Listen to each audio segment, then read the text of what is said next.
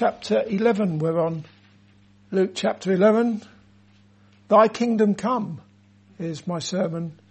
You might have guessed it would have something to do with the kingdom of God, with the hymns that we've been singing, and me reading to you Psalm 2 about the sovereignty of God, and God saying, yet have I set my king upon my holy hill of Zion.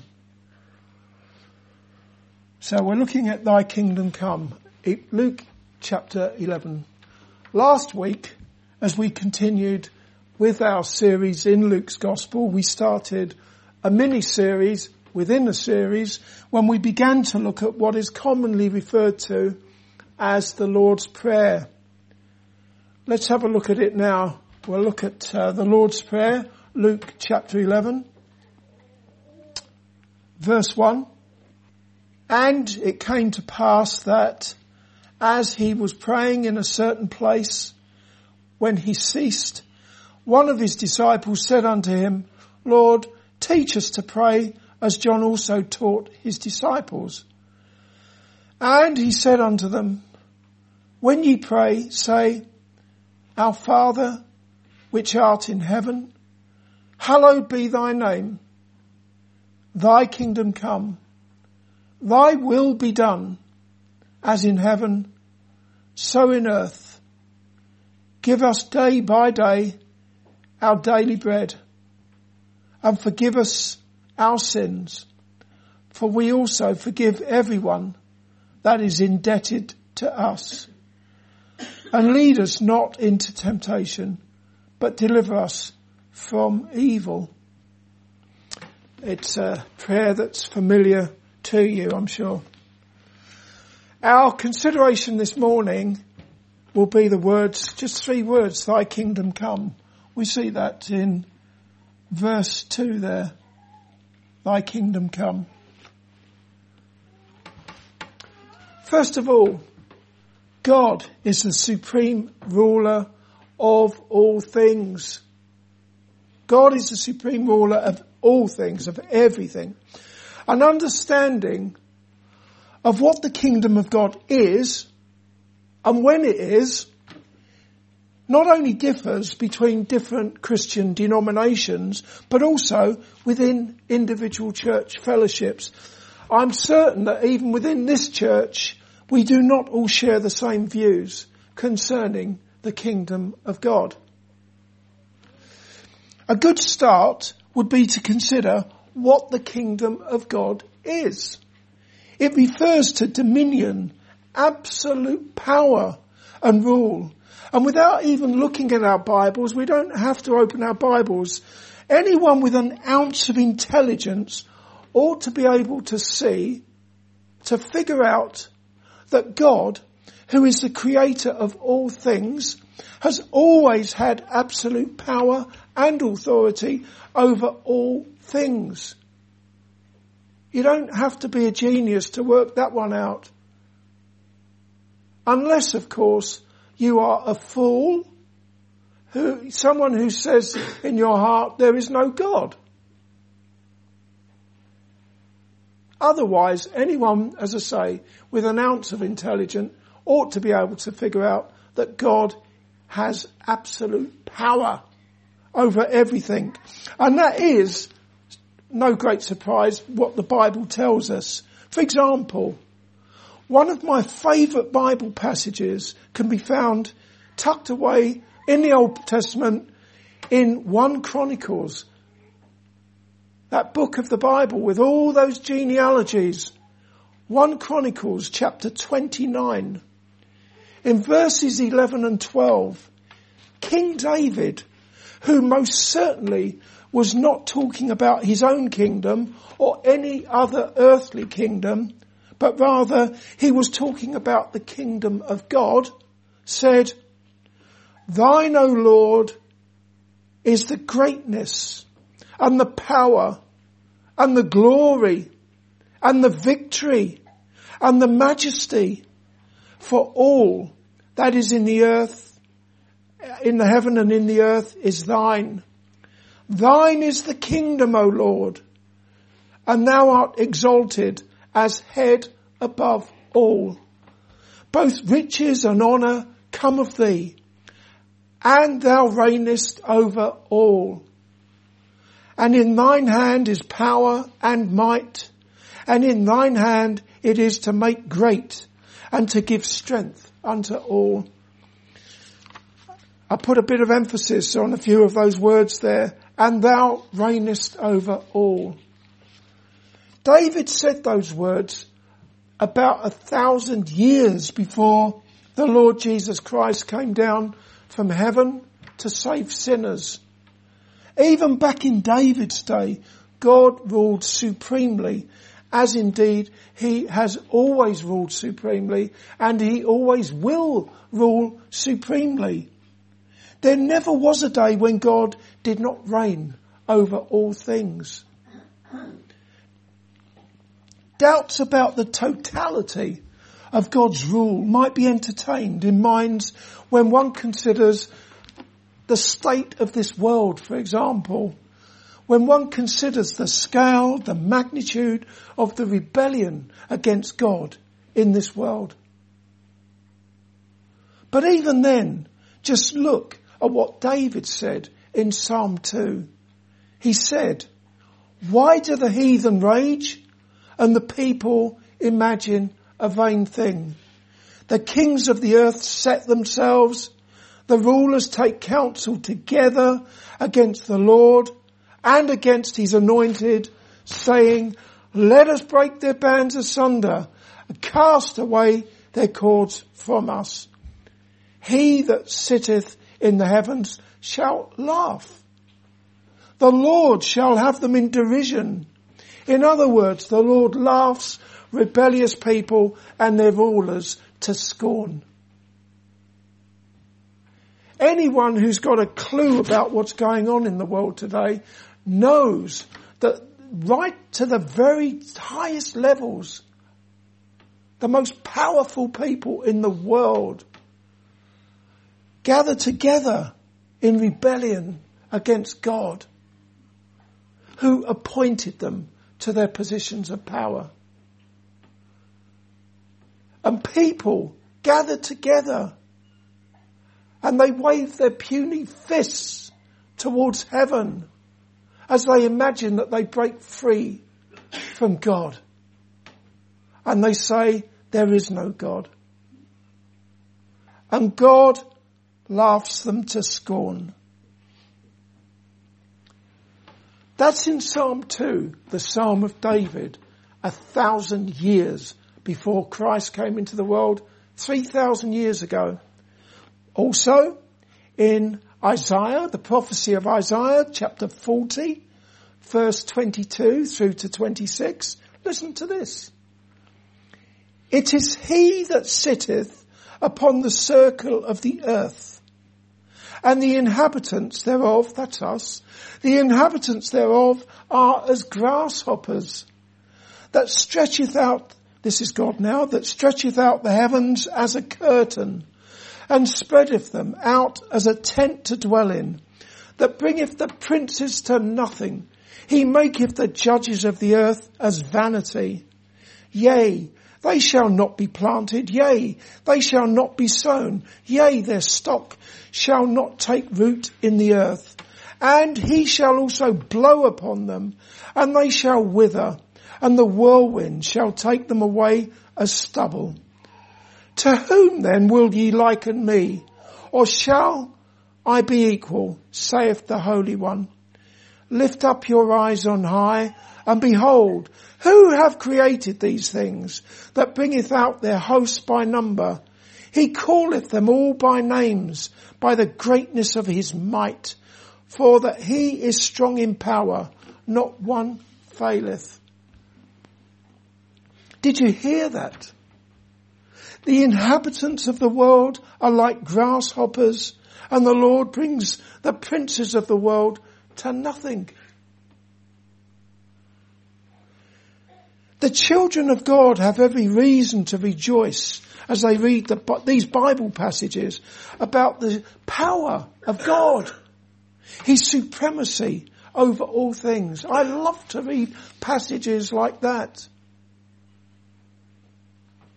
However, if you're not trusting in the Lord Jesus Christ as your Saviour, and God is not your Heavenly Father, you have every reason to despair. And that is because it is appointed unto men once to die and then the judgment. When you have your funeral service, wherever it may be, you will have already appeared before the one whom you must give an account to. God reigns supremely in this world, despite the fact that man has been in rebellion against him ever since sin entered the world in the Garden of Eden. And also, God reigns supremely, despite the fact that there is a presence of demons in the world, which is no doubt far greater than any of us imagine. For example, in our studies in Luke's Gospel, we've already seen the reality of the presence of demons in the world, in that the Lord Jesus Christ, he cast out demons, and he gave his apostles the power to cast out demons. He didn't do that for nothing. As for that old serpent called the devil and Satan, as a roaring lion he walks about this world, seeking whom he may devour. Even so, the very fact that demons were cast out of people by the power of the incarnate Son of God, and the very fact that the book of Revelation tells us that when the Lord Jesus Christ comes again in judgment at the end of the world, the devil will be cast into the lake of fire and brimstone, that reinforces the fact that God is sovereign over everything, despite man's rebellion and despite all the demonic activity in the world. Secondly, God has a kingdom or reign of grace. What is being referred to in Luke chapter 11 verse 2, where Jesus says, "Thy kingdom come," is God's sovereign rule by his Son, the Lord Jesus Christ. It is a reign of gospel grace and power in accordance with the good pleasure of God, who is sovereign over all things. But it is a reign of gospel grace and power. The kingdom of grace is spoken of in various places. We'll get there one day in our series if Jesus doesn't come first. But in Luke chapter 17, verse 20 and 21, the Pharisees, those religious Jews, asked Jesus when the kingdom of God should come. And Jesus said, "The kingdom of God cometh not with observation, neither shall they say, Lo here or lo there. For behold, the kingdom of God is within you, or the kingdom of God is among you." When shall the kingdom come? The kingdom is here. It's among you. Not in you. Jesus wasn't saying it was in those Pharisees, but it was among them. The people to whom the grace and power of God extend in his kingdom of grace are not so much subjects or citizens of that kingdom. They are themselves kings, with the Lord Jesus Christ being the King of Kings. They, and I'm talking about Christians here, they are the elect of God, chosen in Christ before the foundation of the world. There we see the sovereignty of God again. The fact that they, Christians, are chosen before the foundation of the world, that they should be holy and without blame before God in love. They are members of the one true church of which Jesus is head, and they are governed by his grace and by his power. Revelation chapter 1 verses 4 through to 6 that shed light on the exalted status of all who are in Christ, having trusted in him as their saviour from sin. In those verses, the Apostle John said, John to the 7 churches which are in Asia, grace be unto you and peace from him which is and which was and which is to come, and from the 7 spirits which are before his throne, and from Jesus Christ, who is the faithful witness, and the first begotten of the dead, and the prince of the king of the earth, unto him that loved us and washed us from our sins in his own blood, and have made us kings and priests unto God and his Father. To him be glory and dominion forever and ever. Amen. Concerning those words where we read that Jesus have made us kings and priests unto God and his Father, the Bible commentator John Gill explains, this kingship of all Christ's children is but one case of the general principle that by faith in Jesus Christ, we are so united with him as that where he is and what he is, there and that we shall be also. He has become like us that we might become like him. That is the highly exalted position that Christians have in Christ, always in Christ. Outside of Christ is another matter altogether.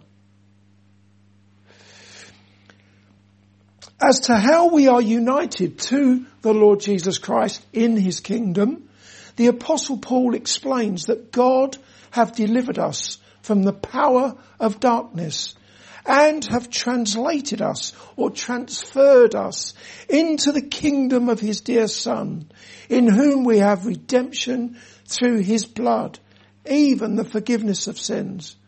I don't know how many times I've read that verse in the Bible. It's again, you'd only get anything out of this if you are a Christian. God have delivered us, delivered you, dear Christian, from the power of darkness, from the devil's dark domain, and have transferred you into the kingdom of his dear Son, from darkness into the kingdom of Jesus, in whom we have redemption through his blood, even the forgiveness of sins. All our sins, past, present and future, we're cleansed and purified by that precious blood of Christ. And so it is that day by day God, who works out all things according to his eternal decree and his good pleasure, is drawing helpless, hopeless sinners to his dear to his dear Son, and into the kingdom of his dear Son. As people who are in Christ, all you dear Christians are part of a royal priesthood, a holy nation, a peculiar people, a special people, that ye should show forth the praises of him who have called you out of darkness into the marvellous light. As such, nothing is to be gained by thinking of the kingdom of God in the same way that you might think of earthly kingdoms, which are at best faint shadows of the heavenly kingdom. Dear Christian, consider that lovely hymn that has a chorus with the words, "Oh, the love that sought me, oh, the blood that bought me, oh, the grace that brought me to the fold. Wondrous grace that brought me to the fold." Those words, wondrous grace that brought me to the fold, refer to God graciously delivering you from the power of darkness and transferring you into the kingdom of his dear Son, the Lord Jesus Christ, in whom you have redemption through his blood, even the forgiveness of your sins. So, when you pray, "Thy kingdom come," you're praying for God to add to the church of the Lord Jesus Christ such as should be saved, that his grace and power would reign in their hearts and in their born again lives to the glory of God who called them out of darkness. When you do that, you can be sure that you're praying scripturally and with the knowledge and the confidence that God is indeed doing what you have prayed. Do you get that? Can you see? When you pray the Lord's Prayer, for example, or when you pray scripturally, you are praying the will of God. There's nothing wrong with you praying for various other things, but just praying scripture. Even reciting the scriptures in your prayer. Praying the word of God. God has given us his word and we pray it back to him. His glorious word. His infallible, inerrant word. When you pray biblically, you know that you are praying inerrantly. And when you pray, thy kingdom come, again, you know that God will answer that prayer because his kingdom is coming and will come.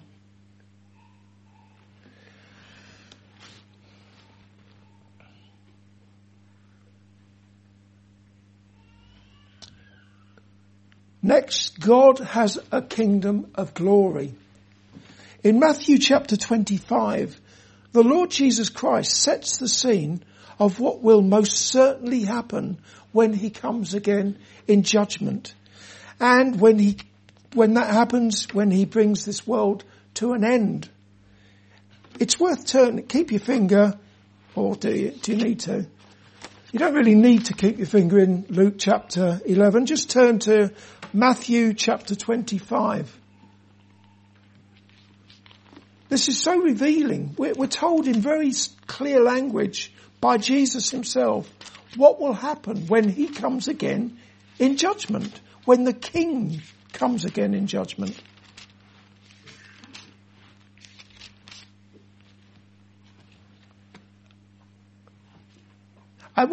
When I read this, I want you to read this and believe it. Don't just dismiss it. It's the word of God. And you would have to be the biggest fool around to just ignore this or dismiss it. Okay, I'm going to read chapter 25 from verse 31. When the Son of Man shall come in his glory, and all the holy angels with him, then shall he sit upon the throne of his glory, and before him shall be gathered all nations, all people, and he shall separate them one from another, as a shepherd divideth his sheep from the goats.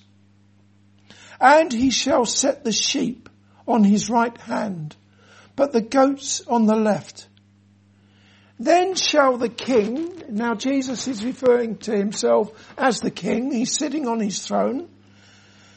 Then shall the King say unto them on his right hand, Come ye blessed of my Father, inherit the kingdom prepared for you from the foundation of the world.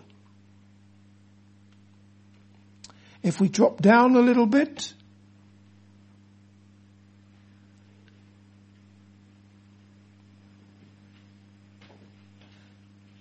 to verse 41, Then shall he say also unto them on the left hand, Depart from me, ye cursed, unto everlasting fire, prepared for the devil and his angels. So you've got the ones on the sheep on the right hand who inherit the kingdom,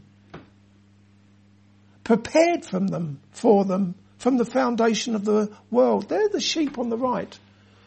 But then the ones on the left hand, Depart from me, ye cursed, into everlasting fire, prepared for the devil and his angels. And then in the last verse in chapter 25, And these shall go away into everlasting punishment. They're the ones on the left. But the righteous, the ones on the right, who have inherited the kingdom, they go away into eternal life eternal. So what we read of there in Matthew chapter 25, it is a kingdom of glory in which sin and death have been abolished, and it is a kingdom in which the elect of God are with the Lord forevermore. How wonderful that is. In conclusion, when we who are already trusting in the King of Kings pray, thy kingdom come, we're praying for King Jesus to dwell and to reign by faith in the hearts of who? In the hearts of our loved ones, our friends, and our enemies. They, having shown repentance towards God and faith in Jesus, believing that Jesus came down from heavenly glory and lived a sinlessly perfect life on their behalf and paid the penalty for their sins when he became obedient unto death, even the death of the cross, where he was crowned with thorns. But also, when you pray thy kingdom come, we do so as people who, according to the promise of God, look for new heavens and a new earth wherein dwelleth righteousness. We pray as people who are looking forward to King Jesus coming again in power and in glory, knowing that when he comes again and when he brings an end to this sad old world, there shall be no more death, neither sorrow nor crying, neither shall there be any more pain, for he shall be with his people and he will wipe away the tears from their eyes. Am I speaking to someone in here? Is it not time that you bowed the knee before King Jesus, saying, God, be merciful to me, a sinner? Amen.